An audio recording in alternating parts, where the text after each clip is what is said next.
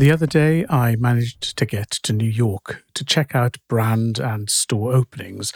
And one of the very obvious themes in every store and on every website is the important theme of sustainability. Now, the depth and extent of commitment might vary from retailer to retailer, of course, but one startup brand really caught my eye. Another Tomorrow is a confident startup selling stylish women's clothing with sustainability baked into the brand. The founder, Vanessa Barboni Hallik, is an ex-banker, and she brought an incisive and analytical eye to the challenges of supply chain, coupled with an ambition to link self-expression with the consumer's values and sustainability. Vanessa can express this in a far more lucid fashion than me, so I was delighted that we could meet to hear more about the brand, her journey, and the direction. So we recorded last week in her Bleecker Street store that is just across the way from the fictional home of Jessica Parker's character in Sex and the City. Now, the reason I mention this isn't just that I'm starstruck, but more importantly, the film crew for the movie were up early and preparing for their shoot that day. So we had leaf blowers, gaffers, movie trucks, and garbage collection sounds to contend with, on top of the usual New York background noises. Luckily, none of these interrupted our conversation, so let's jump in time and space to the Another Tomorrow store to hear more. I'm Vanessa Barboni Hallik, the founder and CEO of Another Tomorrow. So just tell us a bit about Another Tomorrow. Paint us a picture with words, since not everyone can be in your store. Absolutely. So Another Tomorrow is a technology-enabled, end-to-end, sustainable and attainable luxury brand. And really what we've sought to do is to solve the problem that our primary customer has, is that she wants exquisite luxury quality at a better price point. So we deliver that through a direct-to-consumer model. And for us, our mission is really to show what's possible in reinventing this industry. And so we really take a holistic approach to sustainability, marrying science and exquisite craft. So it's an overall women's ready-to-wear collection, and you would have no idea that it was sustainable, and that's precisely the point. Great. Now, so many important words in that sentence. So let's try and unpick some of them first off. We talk about sustainability, and if ever there was a word of the year, it has to be sustainable. And we're surrounded by, on the one hand, we have some greenwashing. Yes. Everybody is claiming that they are sustainable in some parts. But also, we don't want to criticize people for making positive steps. So I'm sure everyone's making an effort. But what does it mean to go from a sprinkle of sustainability or less harm to this really embedded sustainable approach? What was the difference there? So what we found is actually you have to start all the way back at the source. So an immense amount of impact actually happens at the raw material level. And the whole premise for the business, I come actually from a very different background. I was in finance for 15 years. And so truly the only reason for building this company was that sustainability mission and the customer mission. So what we found very early on is that certifications were a great starting point, but they didn't cut it because they actually didn't talk to you about the impact, and there was no real traceability back to the local origin. And so for us, it's really meant building our supply chains truly from the ground up. So from the sourcing of the raw material level up, with complete visibility and control over every single step of the processing up the supply chain. So it sounds easy, but everyone listening will be cringing. In our last sustainability report, we do an annual report, our research team came up with 84 different sustainability standards that were credible in their eyes. Yeah. So it's everything from your lighting to your energy use to your sourcing, water, pesticides, the whole thing. So you had 84 standards that didn't really align, or there were gaps between them. And then there was a small matter of certification. And then there was the case of audit. And finally, you had to present that to your customers and then still make money. So it sounds like you've picked an incredible problem. So just talk me through how you went about getting a grip on it rather than just being paralyzed by the complexity. Well, it certainly helps to start with a clean slate. And so at the outset, funny enough, the first two people that I hired were actually our sustainability team. So we didn't start with design and we didn't start with marketing. We started with sustainability and really did a very thorough analysis of best practices from both a science and industry perspective. And then there are absolutely value trade-offs. And so as a founder, I really had to figure out what was that filtering mechanism going to be and how were you going to consistently make and convey what those trade-offs actually are. Because I'm a big believer that, there is no such thing as perfection, but you have to be able to communicate the compromises that you're making. So we really started from that place.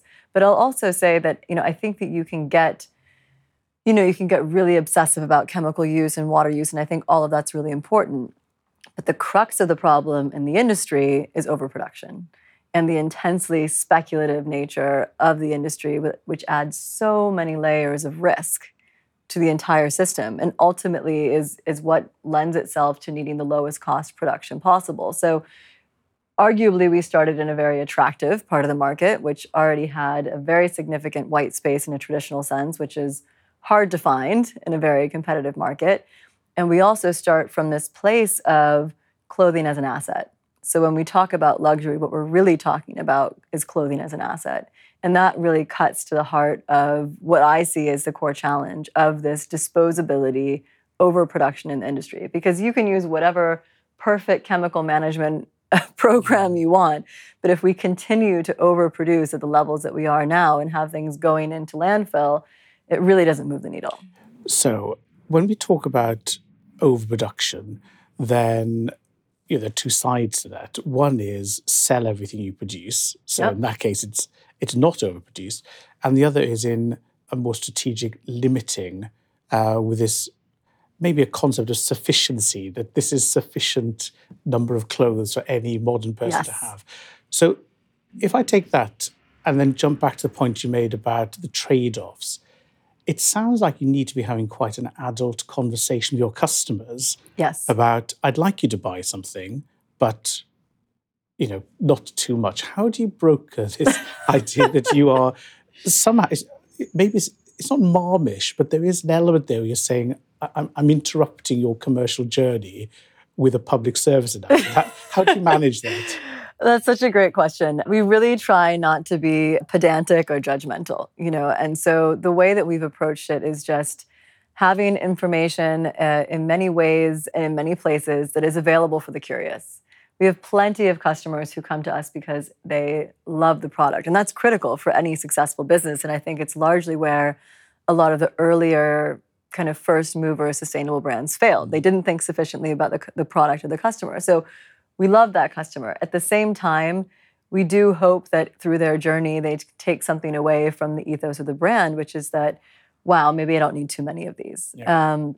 At the same time, I think that circularity is so crucially important. And so we've embedded resale in the business from the very get-go. So our technology approach today offers full traceability of every single garment, which really cuts to the heart of the greenwashing. So I'll have to show you the QR codes on the care content label so you can see that. And early in Q1, you'll actually be able to use that same code to activate the garment for resale, and we can actually authenticate it. So, making sure that every single piece has the longest life cycle possible. And will that need to come back via you, or will people like The Real be able to zap the code and say, we know that's another tomorrow piece, authenticated? How open is that recycling and reuse going to be? That's such a great question. So right now it's just for us. And what we found is that what the customer is so hungry for is that brand intermediated experience. The best analogy I have is kind of the BMW certified pre-owned car, where they love the fact that the brand is in the middle. So they can see the product, authenticate the product. If they need to refurbish the product, they can do so. And they get the same level of customer service, whether they're buying something firsthand or secondhand. And that's something that we really want to solve for. Ultimately, I think that all of these systems are going to be interoperable. I think that that's the way that the technology is moving. And we're really open to that because the core goal is making sure that all of these products stay in circulation for as long as they possibly can. But right now, we're owning it. And we are taking the product back, so it's not a peer-to-peer model. We talk about the circularity. I'm old enough to have been through a number of retail cycles. I have personally written copy about the classic wardrobe staple little black dress, the perfect white blouse, which you justify by saying it's $500, but just divide that by the rest of your life. It's a bargain. And then the next year I sell them another one that's subtly different. So how are you going to have asset value while within an industry there's so many trend changes and last year's garment, how do you go straight to classic without going through the 10 years at the back of the wardrobe? Such a good question. Yes, for us, we look at it as timeless but interesting. You can't lose that twist. Styles will change subtly over time and we'll have to adapt to that. But we find that having that point of interest in every single garment and that level of care, that really solves for that. And then, of course, we have some button-down shirts that are, I would be at pains to to sell you on bells and whistles. But it's really kind of maintaining that point of view in every single piece that we make. And so we're talking about with the button-downs. One of the things I would think that makes it stand out then is the manufacture. So how did you go about having understood where those trade-offs would be, getting a supply chain? Someone has to make it. Yes. So we're talking about exquisite luxury. Yes. So finding people who can work with great materials consistently, that's another problem you took on. Yes. No, indeed it is. So, we ended up making entirely custom materials. We found, much to our surprise, that even, 3 years ago when we were just starting, sustainability was already kind of that a little bit in the zeitgeist, but we couldn't find anything that met our standards. So we really, in constructing these supply chains, ended up making entirely custom materials in Europe. On the human welfare side, what became incredibly important to us was ensuring that all of our manufacturing was done at a living wage. And candidly, we found that really challenging here in the States. Just there wasn't that level of interest and engagement. Is this via companies, so you couldn't just outsource it, or are you going directly to people who make it? Yeah, we have direct relationships with our manufacturers. But we did find in Europe that there was that level of engagement and there was that level of baseline regulation. So we could do that. And so we found manufacturers that were ultimately very close to our mills, so we could have the shortest supply chain possible from that standpoint. And they would literally open their books and allow us to see that they were paying their workers a living wage. And in many cases, the local regulation already mandated that, but we wanted to check. See, this is where you've got to love a bit of regulation as well as free markets. It can work together. It ultimately makes it easier for the brands. Yeah, and that being able to evidence again. Totally. There are a number of US-based, digitally native, vertical brands that have gone through the make a splash, do a store, open their pockets to a little bit of private equity, and boom, there's one in every shopping destination. Yes. And mention no names, but some people have now started range bloat. So they've done the whole, we were, let's say, shoes, but now we're a lifestyle brand. Yep. Therefore, we have a capsule collection that's grown and grown. So talk to me about focus and sufficiency. Where does the range stop? Or will I be saying in 3 years' time, I met Vanessa when she only had one shop, but now they're everywhere? How do you foresee your growth in terms of range and this focus? Yeah, so I think that, first we really think about, what's the purpose behind it, right? So the purpose of stores for us are, it's really about building community. And so we're going to be hyper intentional about where that is most needed and where that will be most effective. And so, that's one place that we start. But in terms of the range overall, we really look at it as we're a company that behaves at the intersection of design, sustainability, and technology. So everything that we do really sort of sits in that intersection. And then it's really fundamentally what's going to add value to our customer, and are we in the best place position to do it? And if the answer is it doesn't add value to the customer, then we absolutely won't do it. And if we aren't the best position to execute on it, we won't do it either. And so we try and be really tight about what we bring to market. We're actually going to be opening up a third-party marketplace next year, digitally, partially to solve for exactly what you're talking about, which is that there is this very, almost human desire to just spread out in all directions. But I think that there's such an incredible opportunity to have a really collaborative approach to all the incredible, great work that's being done by companies across the board. And so we can really build out this ecosystem of brands that are doing exceptional work at the similar intersection. Many years ago, I was in California, and I have a habit of checking out every Patagonia store wherever I go. And I found this amazing wallet, which was an unknown brand, bought it, I still have it, and now they've exploded. They're everywhere. And I just remember, I still have an affection for that brand because of the way it was introduced to me. Sure. It was one of 3 pieces in I think it was the Santa Barbara store, used by the manager there. And so there was that personal connection, even though it's now a multi-million-pound direct brand. Just interesting to see those connections and how technology allows you, if you like, to, I'm not just curate, it's more assemble this world for your customers. Absolutely. And that's exactly what we hear from our customers already. They say, we love your aesthetic and we trust you. What bag would you use with this? Exactly. Can you help us, show us your world? Can you please be a point of discovery? And so we actually have seen that in our customer surveys. It's always been on our roadmap, but it's really brilliant to know that what our priorities are also happen to align with our customers' priorities. And we've tested that, in our store. So you'll find, for example, Kyra Weiss, this incredible organic beauty brand, happen to know the founder and really respect the way that she's built that business. So we're able to actually, before we move it into the digital realm, we can test it in the physical realm. We've talked about other founders, so I'm going to come back to them in a second, but I just can't skip over community. Yes. Because if there's another word that ranks on sustainability as verging on empty these days, it must be community, community, content, commerce. We've all seen the Venn diagrams. What does community mean when you're a store? Yeah.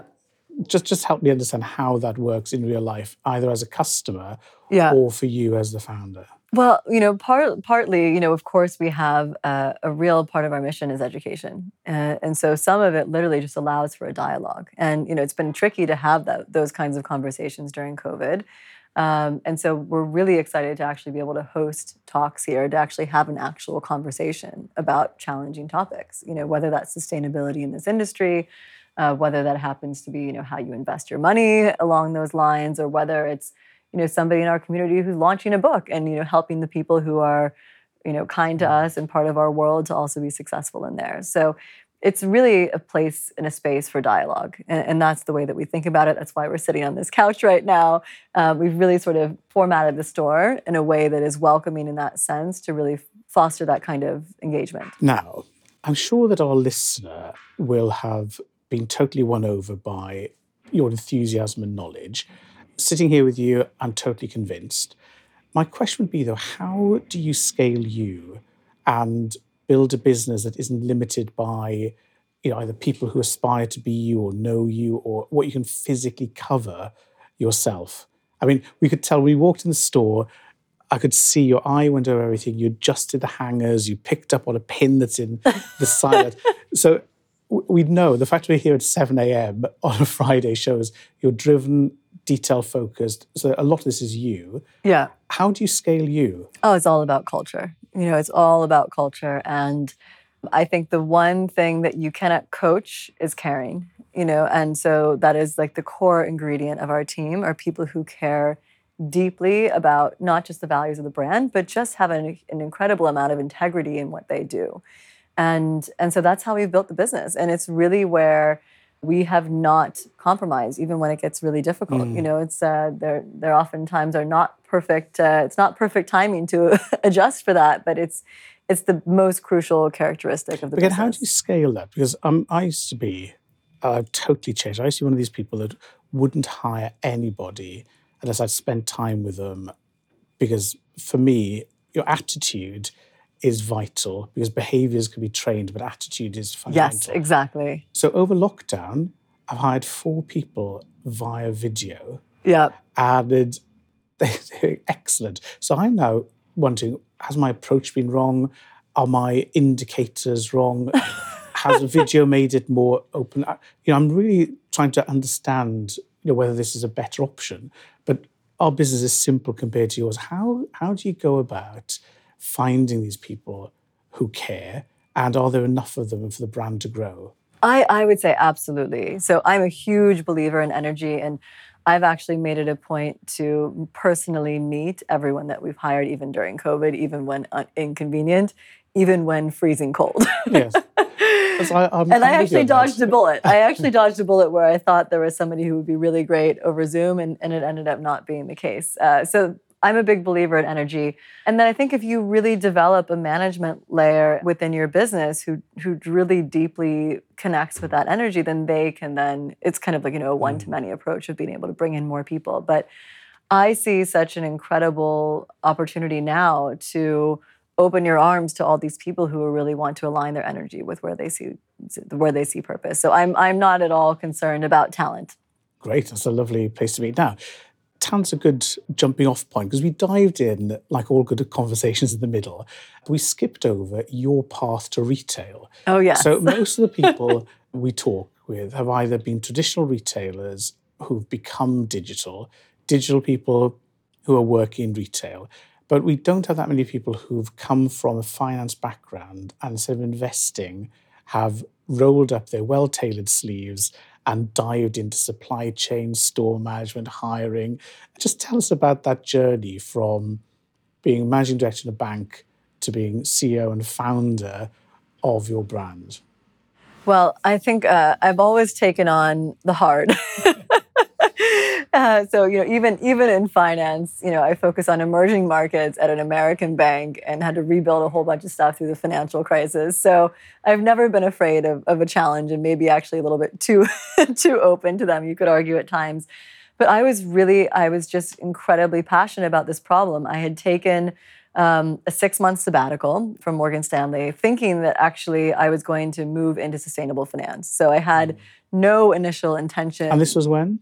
End of 2017. Okay, so very early even to be talking about sustainable finance. Yeah, definitely. But I'd had my eye on it for a long time. I actually left in 2007 to do a degree in energy and environmental policy. I come from a super hippie, academic, techie family, so it's been in the water for a really long time. So it was time for me to find my own personal alignment. So I thought I would do that in finance.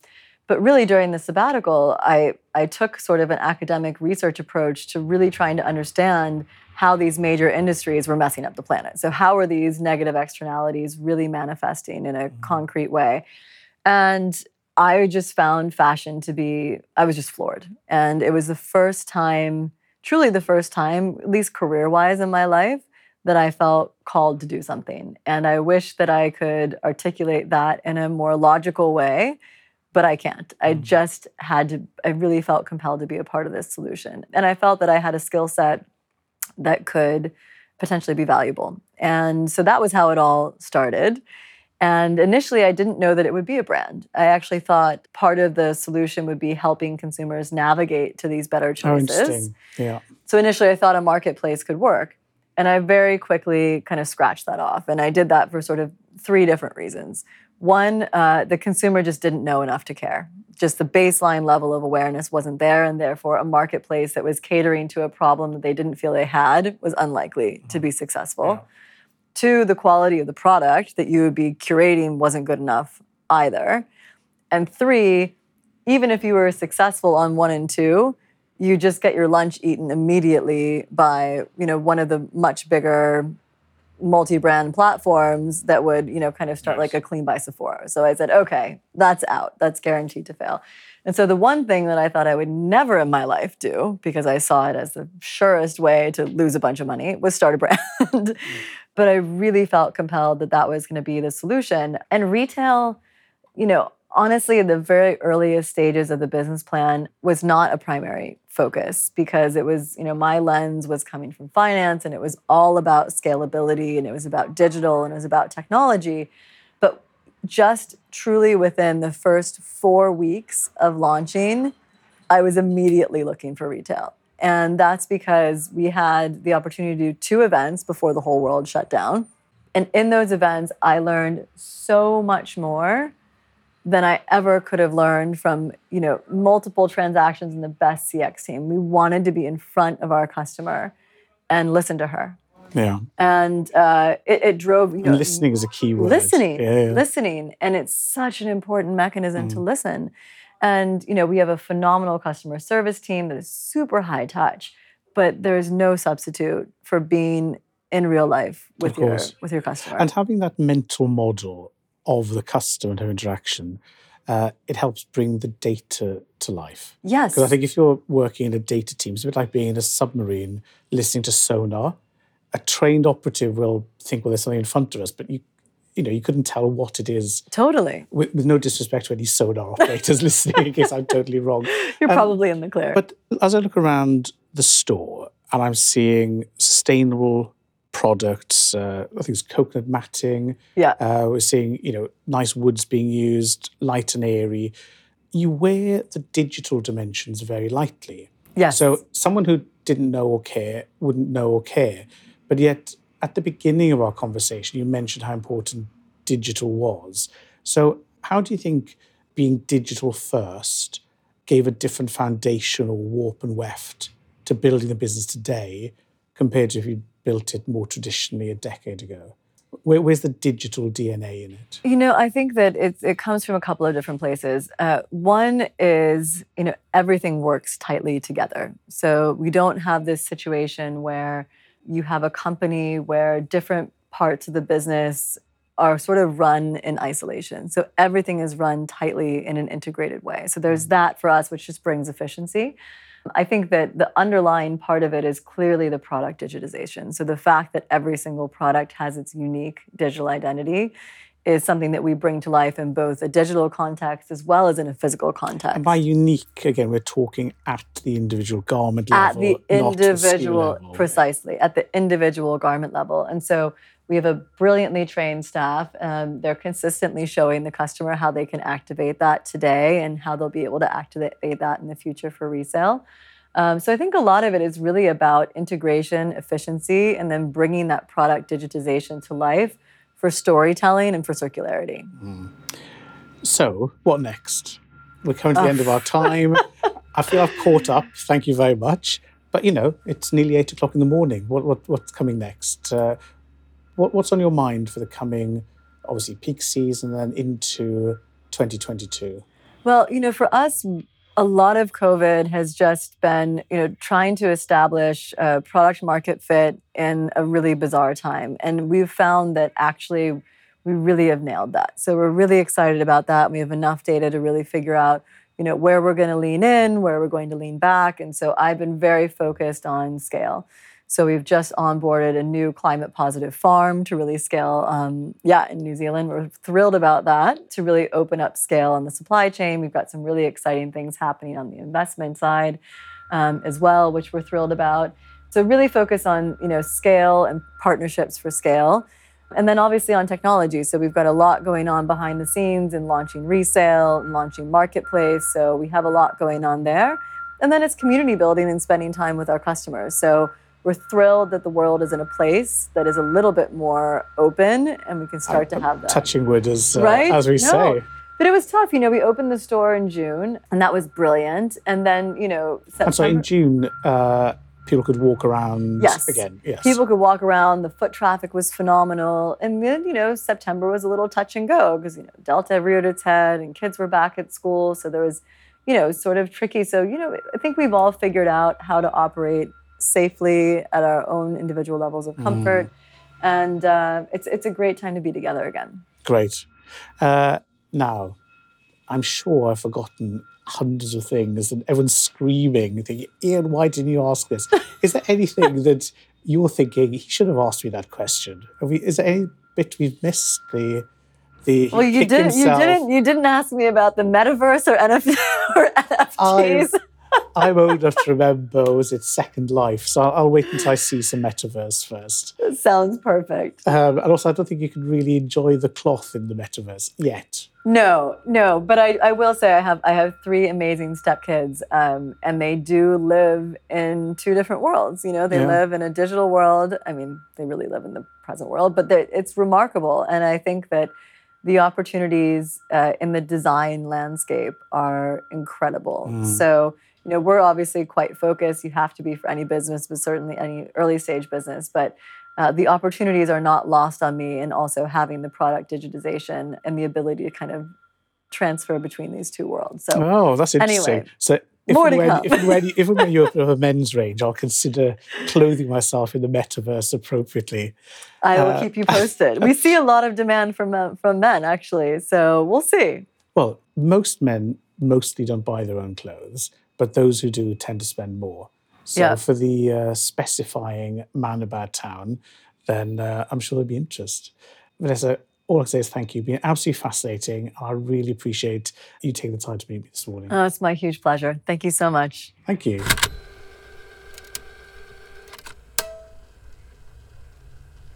That's it. We're done. Cool. We'll just check that was recorded.